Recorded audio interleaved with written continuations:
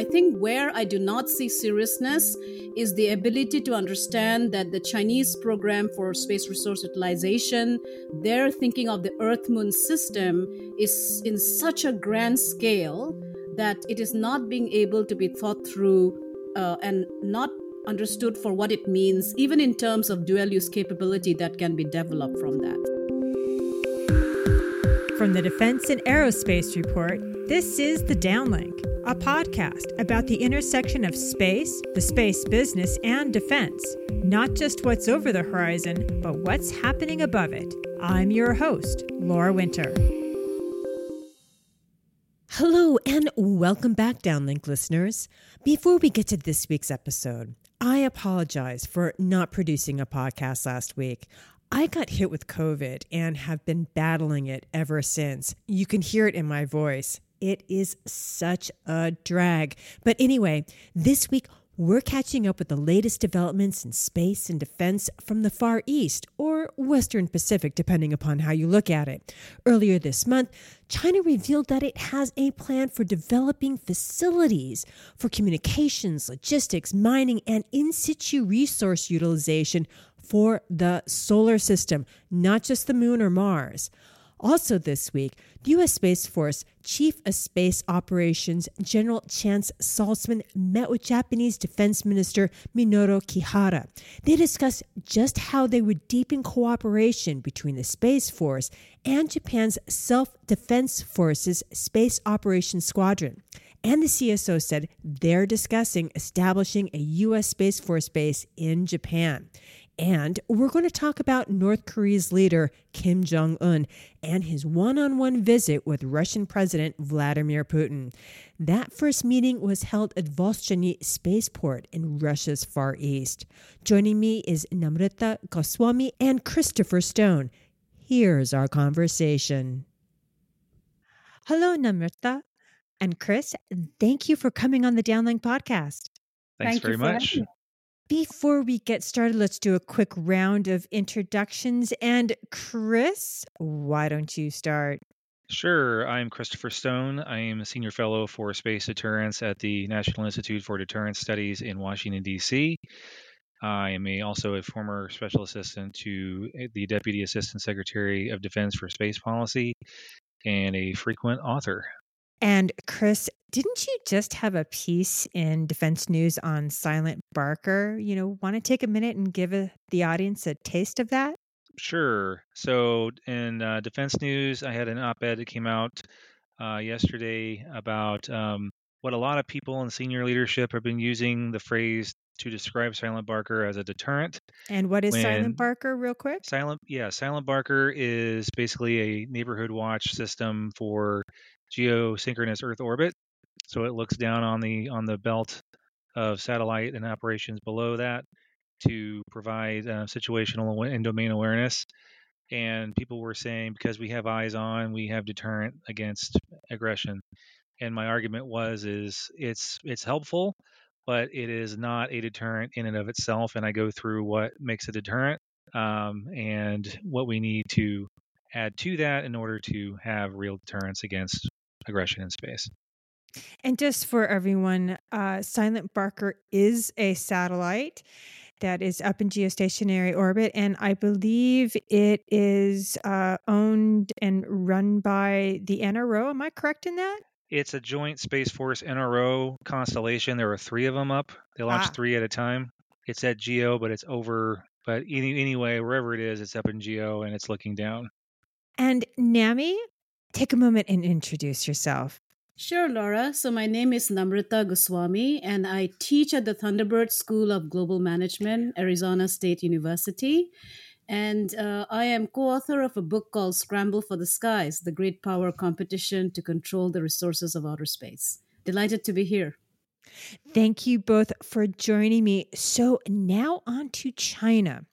Earlier this month, Wang Wei, who is a scientist from the China Aerospace Science and Technology Corporation, he laid out China's plan to construct facilities, not just planting flags here, but to extract, ship, and use resources from the moon and asteroids and beyond. It's being touted as China's plan for the solar system. And Wang says the facility should be in place by the turn of the next century. The plan kind of reminds me of what China's doing today in the Spratly and Parcel Islands and the Scarborough Shoal. And the name for this plan comes from the title of an encyclopedia written during the Ming Imperial Dynasty. The encyclopedia and the 21st Century Space Logistics Plan are called The Exploitation of the Works of Nature, or Tiangong Kaiwu. And notably, the encyclopedia not only covers agricultural and nautical subjects, but also the production of firearms and landmines and naval mines. So, is anyone in the U.S. government picking up on this? And how is, or perhaps should the U.S. approach this? You know, the need to protect U.S. interests in the cislunar region and asteroids. You know, what's at stake? Chris, I think you should start this one. That's funny, given the other person is the author of books on the topic. So I think wait a minute. You're both authors of books on the topic. Don't even. She has more books than me. She's more well read. Anyway, don't worry. She's going to jump in. I'm sure of that.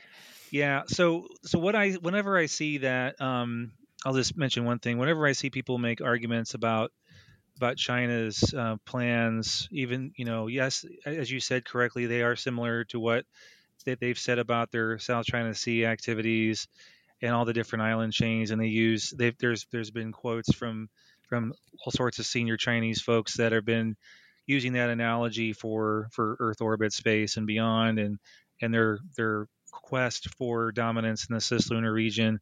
But this is for the solar system, this plan. Oh, I know.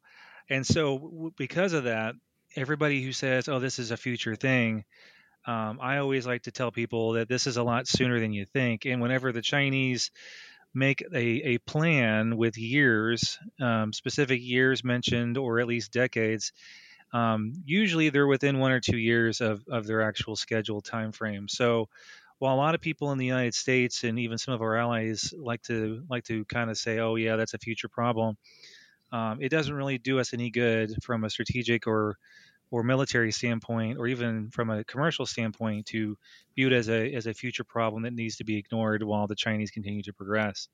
So I'll just start with that as something that constantly I hear and constantly I have to refute. Oh, go on, Nami. I know you have something to say.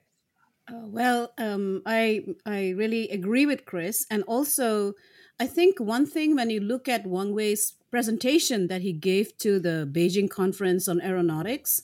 So first of all, who is he? He's a senior scientist with the China Aerospace Science and Technology Corporation. And they have been working on this project for the last 3 years, according to the South China Morning Post article that led to this entire quotes being repeated in other mediums as well, right? So if you look at the plan, what is interesting to me is that the plan consists of identifying certain stable gravitational areas between the Earth and Moon, Earth and Sun, by which they mean the Lagrange points, where they want to use that as a pit stop to develop, as you said, capability to then be able to develop the technology for resource utilization that would include the Moon as the first pit stop. Where and in situ resource utilization too, not just to bring it back to Earth, but to do facilities to manufacture. Yeah, that's what I was getting at. So the first stop is, of course, the Moon with water ice. And then what the idea is that then they will utilize asteroids as well for in situ resource utilization. So the idea is that you build this entire end-to-end capability that will enable China to build and mature the system by 2100, right? But for someone like Chris and me who have studied the Chinese space program, this is nothing unique. This has been the conversation from China's space scientists, as well as from Wu Weiring, who's the chief designer of China's space program, for several years now. So they have been talking about utilizing the moon for water ice. Wu Wearing even talks about helium-3 for nuclear fusion capability. Resources like aluminum, titanium for the development of China's deep space probes. So, this is a continuation of the conversation that has been existing in China since 2002. So, the interesting part about the current presentation is that it clearly lays out that particular plan and forwards a very senior scientists and projects thinking on how it's going to go about. I'll just add one more thing, Laura, as another analogy. If people who looked at China beginning their big rise in the early 90s, late 80s, if you had said to people, if we had go back in time and tell them that the Chinese are going to have the majority stake in most of the world's supplies of rare earth metals, they would probably look at us like we were nuts. But that's exactly where they are. And the fact that they're planning this activity in addition with other, other energy and other types of resources, such as solar power and things, to try to get ahead of the other powers of the earth, it's not necessarily intended for goodwill. So we got to keep that in mind. That just because it doesn't sound logical in our mind, doesn't mean that it's not totally logical and makes total sense for a country of that size and with the type of goals they have geopolitically. So back to my original question then, is anyone in the U.S. government picking up on this? I mean, the pieces seem to be coming together again in a similar way to the Spratlys and the Parcel Islands out there. This seems to be a pretty solid plan that they're going to be using a similar ideology and a similar way of going about their business in space. I mean, is anyone in the government thinking about this from what you're hearing? I mean, I would say that it depends on where you're looking, right? So if you look at the Department of Defense, there is a hesitation to include cislunar as part of the operational conceptualization where the Space Force needs to go. I also know that within the Space Force itself, there is the viewing of space from support to Earth operations, so it ends in geosynchronous space. And cislunar space, while seen as a domain that needs to be thought about, is not thought about as core requirement today. So that's very clear. Now, when you look at the conversation outside of, say, the Space Force to the US government, I mean, in all fairness, the US government does have a lunar program called Artemis Accords, as your audience would know, that focuses on developing capability through bilateral partnerships that just included Germany now as the 29th nation to sign it. That focuses on resource utilization, building permanent capability, thinking about space from an economic perspective, including under former administrator Jim Burdenstein, there was the effort to prove the first business case as well, right? Which iSpace tried to do, but failed in the last few seconds. So we already do have a program that is thinking about space from a resource utilization perspective. I think where I do not see seriousness is the ability to understand that the Chinese program for space resource utilization, their thinking of the Earth-Moon system is in such a grand scale that it is not being able to be thought through and not understood for what it means, even in terms of dual use capability that can be developed from that. For example, a cislunar space situational awareness capability, relay satellites that help China communicate. The fact that they want to now send humans to the moon by 2030 would mean they would be building their Long March 10, which is their human landing system, right? And they're trying to make the Long March 9 reusable as well to scale up their plans that Wang Wei talked about. So I don't see that seriousness, unfortunately. I'll add just I was at an event last week in DC where I was asked to be a speaker, and afterwards it wasn't about China, but it was still about competition and things of that sort, and energy was the one of the prime topic areas. And afterwards, I had folks from the DoD and the Department of Energy come up to me wanting to discuss some of those issues I raised early in the presentation later on more in depth. Um, so while I haven't seen anything broad, strategic, level, unified, pushing in the direction that is clearly a counter to that kind of development of capability from a standpoint of hardware and not just signing documents.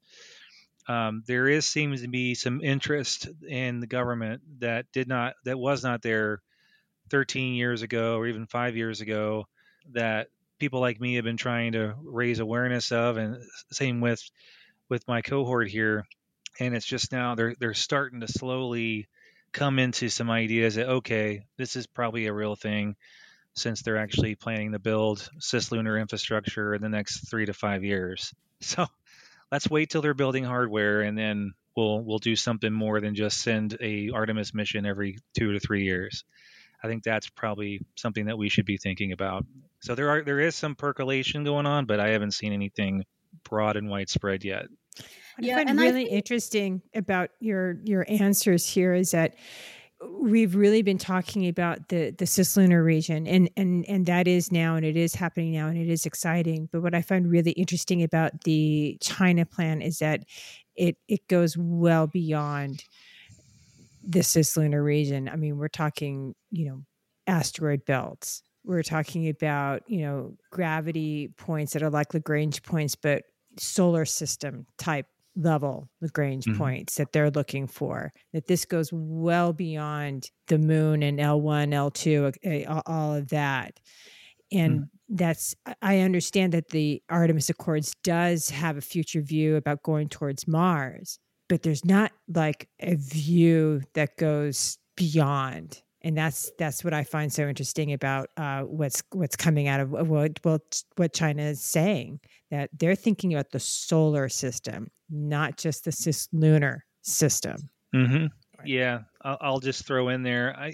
What's kind of sad in a way is the way the Chinese are viewing space right now is the way the United States viewed space about 60, 70 years ago, where the ideas of, conquering space and worlds unknown, being able to build systems that could go to Saturn, things of that sort with people on board, having moon bases by the 60s, Army projects, Air Force projects. Everybody was thinking big thoughts. And I guess maybe just decades of big thought people being hammered to the ground by near-term requirements type thinking has stunted what the United States could have been doing by now. We could have had a long way in advance capability and presence than we do right now. I mean, it is great that the United States is the only country in the world that has sent unmanned vehicles to every major planet and dwarf planet in the solar system, brought back stuff from asteroid belts, went to the sun and everything, and even have 2 probes operating in interstellar space. But the fact that they're wanting to do it with people, it's very similar to what we used to be like. And so I'm hoping that we can see a little bit of that vision restored by the Chinese kind of kicking us in the pants a little bit. Yeah, I would add to that by saying that the one thing that strikes me as interesting about China's plans, and again, as I said before, this is not new, including concepts like going to the solar system, developing asteroid mining. And what is important is that in this kind of thinking has been there, and projects have been funded by the China Academy of Sciences for a very long time, right? But the important point, which this presentation also highlighted, was that China is viewing the investment in space resource utilization, using the moon, using gravitational area slots, going out to the asteroid belt, as contributing to the economic development of China, right? So if you listen to the presentation and whatever was quoted, the most important thing I thought was the presenter saying that this is going to be game changing for power dynamics on Earth as well, if China is able to access these resources, right? This is something our book talked about as well, including the chapter on China. So this is further vindication that they are getting more and more serious about this kind of investment in space resource utilization. So now let's shift our focus to another East Asian spacefaring nation that's having its own security challenges with China, and that's Japan. September has been a very busy month for Japan space and defense. There's been a launch by the Japanese Space Agency, which hopes to place a lander on the moon. And the U.S. Space Force Chief of Space Operations, General Chance Saltzman, was just there a few days ago meeting with Japanese Defense Minister Minoru Kihara. They spoke about establishing a Space Force base there to better coordinate with Japan's self-defense forces. Namrata, you've been following these developments closely. What do we need to know? Sure. So, if you look at General Salzman's visit, as well as the kind of focus that was highlighted during this particular visit, I think the idea is to build even closer collaboration, for example, in regard to space domain awareness, a term that Japan insists should be used and not space situational awareness. I think to build better interoperability between the US Space Forces and Japan's Space Domain Mission Unit. Japan established the first space operational squadron in 2020. And in 2022, they actually established the overseeing body called the Space Operation Group. And so the idea is that through this press conference as well as the visit, it's becoming clear that Japan views its partnership with the US as extremely critical given the challenge they see from China. So, if you look at the explanation for why Japan even constituted a space domain unit in 2020, the idea was that it is really critical for Japan to have the institutional structures to be able to create even better strategic convergence with the United States. So that was very clear. And so this visit and the fact that the US Space Force is thinking of establishing a presence there. I think the first presence was established in South Korea. And so now Japan being included, this is going to be a very critical dimension of Japan's strategic focus as well. And all this was very clear. I'll end there.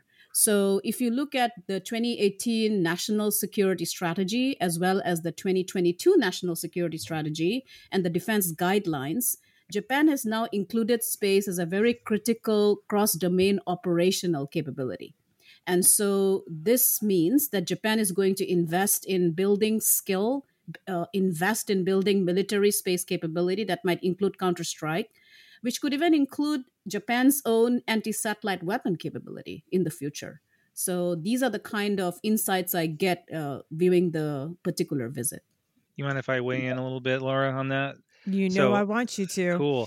So here's the thing about Japan that's kind of interesting to me is that they've come a long way. I know as we've just heard some of their historical development, but really when you look at the top two leaning forward the most allies, I would say Japan is probably the most forward leaning, other than India, in the Pacific region.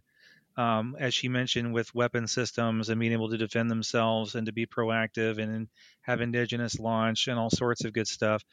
And then in Europe, probably would be France would be the farthest leaning ahead on actual, no kidding, active defense and offensive capability that can be leveraged by alliances and partnerships.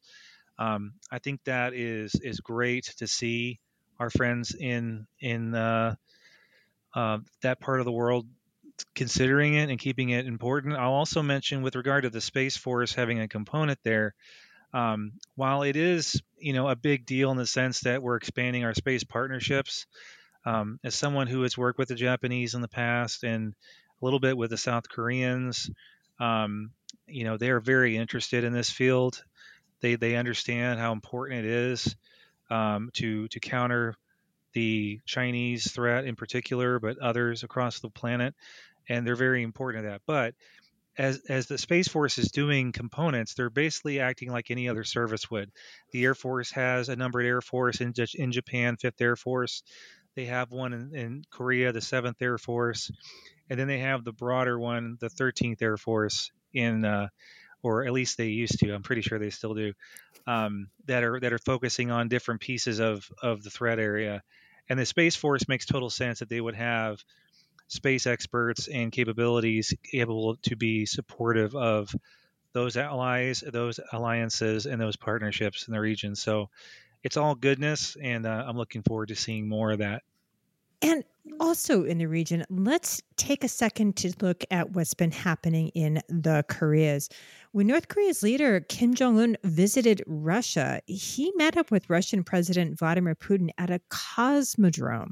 Chris, that would seem pretty significant, no? Well, I mean, it's indicative. I think that the North Koreans have been trying to have their own launch capability, their own missile capabilities, frankly, because frankly, missiles are the only way that they can threaten with any distance of force projection with distance. And they've launched a couple things into space, but their satellites just haven't worked. There have been concerns about their satellites, the North Koreans potentially testing low flyers for electromagnetic pulse strikes, given the ability to launch heavy payloads is just not something they have. The Russians have been helping them along with the Chinese for quite some time, as it's been reported in the open press. Whenever Japan fishes out pieces of North Korean missiles that have flown over their heads, typically they find components that were made in China or Russia inside those vehicles. So the fact that they're being shown around Vostochny Cosmodrome, which is their Far East launch site that's supposed to take the place of their Baikonur, Kazakhstan location eventually, I think is important, especially from the North Korean perspective, as as the Russians start to try to get their feet back under them in space after several mishaps and failures. I think that they being North Korea, believes that that's their best ticket to be relevant and to join in that growing BRICS counterblock that China and Russia are trying to build as a counterweight, not only to the United States on Earth, but also the United States and its allies push into space as well. Yeah, I think I'll add to that by saying that what I found interesting in that visit was that Putin gave an indication that Russia might help North Korea build a military satellite and launch it. So, which Kim Jong Un wants and has not been able to do, as Krish was mentioning. The second important thing, which I don't think the media picked up, was that Putin also gave indications that he might help launch the first North Korean astronaut into space on a Russian Soyuz capsule. And what is even more interesting is that they are thinking that once they launch that, the Soyuz capsule will then dock with the Tiangong space station, and two Russian cosmonauts and a North Korean astronaut will be able to then stay in that particular space station, which exactly builds into what Chris is pointing out, that there is a strategic alignment forming. And if that happens and a North Korean astronaut actually goes and stays with Russian cosmonauts in the Tiangong space station, that clearly indicates where China is also betting in the future. So it's about space technology. It's about promises that Russia might help launch a military satellite, which North Korea wants to have. And I think it builds into that particular alignment structure as well. And lastly, I want to share something that's been on my mind recently. And in August, just before India landed on the moon, Russia made an attempt and failed to land on the moon. And then, India did make it. And before the end of this year, two U.S. space companies, Intuitive Machines and Astrobiotic, have two separate moonlander missions on the books for launch. We've got multiple commercial space stations in the work, and now 3 asteroids have been visited by robotic spacecraft. I feel like the space economy and therefore national interests in space beyond Earth orbits are multiplying and quickly. And this could be developing faster than U.S. leadership on the Hill or in the White House recognize. And it's only been very recently that we've heard the Department of Defense mention cislunar space. Perhaps I'm making too much of this, but what would be your number one policy priority to meet the challenge that is definitely developing beyond geostationary orbit? And Nami, why don't you go first? You put me on a spot there. So I was trying to think as to what would be my first space policy priority. I think Well, it my wouldn't be any fun if I couldn't put you on the spot sometimes. yeah, I'm glad you do. That challenges me. So, I think my first recommendation would be that the U.S. needs to be much more bolder and much more clear as to why cislunar space is important for the United States and for its partner nations.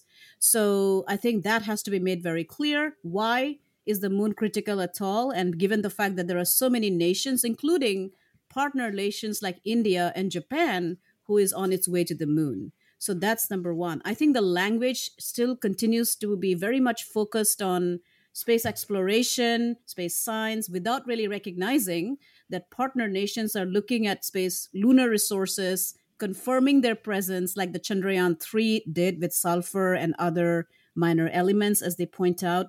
Japan is on its way to the moon and is going to demonstrate a pinpoint lander technology that is going to bring down the bring the cost down. The Japanese mission is about $100 million, but also an ability to land where you want to land and not where you think it's safe to land. That's going to be a big contribution, as Japan says, to future missions as well. So that's number one, recognizing that partner nations are going beyond the US narrative. The second policy recommendation, and I'll give the floor to Chris after that, is that if you look at the US Space Force narrative as well, including presentations from General Saltzman, there's a lot of focus on first mover advantage. So it's always repeated that we need to have first mover advantage. But then when I probe deeper, I realized that this does not include cislunar space at all. It includes low Earth orbit, geosynchronous orbit, building some level of first mover advantage there with satellite constellations,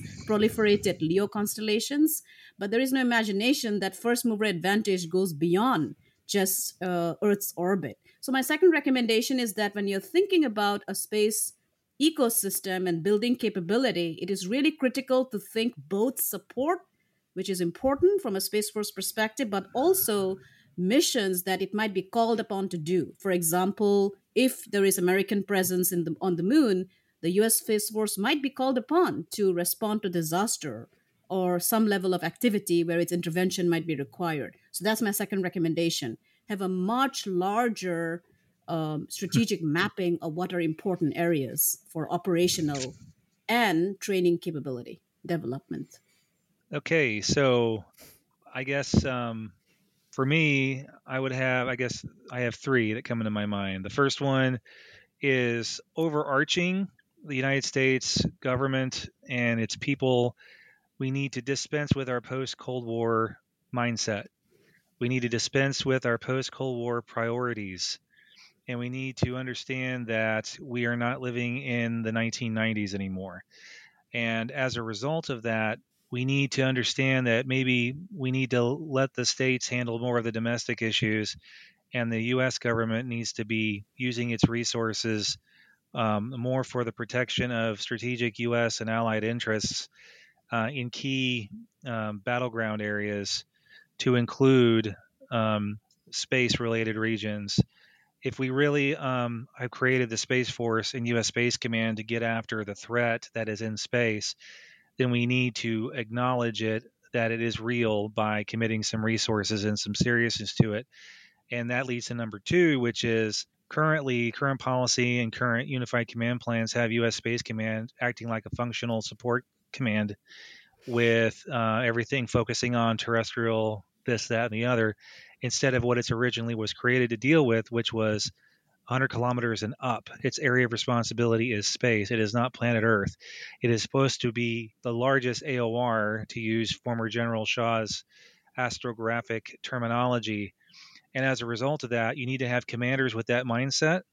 You need to have requirements that meet that mindset and understand the reality of our adversaries, and a strategy that's based upon that. Thirdly, a way to get after that and catch up on some of the time that we've lost is we need to also dispense with whatever is behind this mentality that has been quoted in the press from some government officials, that they want to restrain and constrain the commercial space sector, specifically Elon Musk and SpaceX. And so you're seeing a lot of people that are getting a little concerned with FAA's, constantly slowing down Starship Super Heavy, with more regulations and more changes and more updates, and everybody's for safety and everybody's for all that. But you have a lot of people that are wondering, like, why do we need to slow them down for when they're the ones that are making things happen? And they're serving as the model creator for the military, such as Starlink is the model for a lot of future architectures that Space Development Agency is looking at, as well as the Super Heavy is bigger than SLS. And if their economic scale and modeling works, it'll be able to fly a whole lot more often for a lot more uses than SLS. Now, I'm a big fan of both of them, so I want to see both of them succeed. But I think if we want to not be left in the dust by a China who clearly, as Nami wrote in one of her testimonies in 2019, they're looking for economic and military dominance. They're not looking for a seat at the table or a place on the company of nations, just having fun together in peace and harmony. They're wanting to be the lead entity. We need to keep that front and center and treat it seriously. So that's what I would advise. Chris, Nami, thank you both so much for your time. Thank you very much. Thank you for having us. That's it for this week. If you like what you're hearing, follow the Downlink on Twitter and subscribe to the podcast on your favorite podcast platform. For the latest defense news and analysis, listen to the Daily Defense and Aerospace Report podcast hosted by Vago Muradian, and listen to Kavish Ships to hear the latest on what's happening in the maritime domain. I'm Laura Winter, and thank you for listening.